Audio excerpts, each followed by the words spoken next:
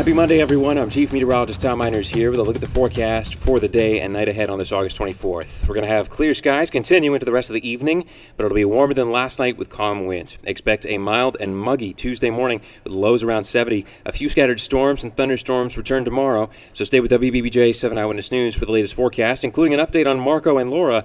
And for more updates, keep up with Storm Team Weather online too at WBBJTV.com.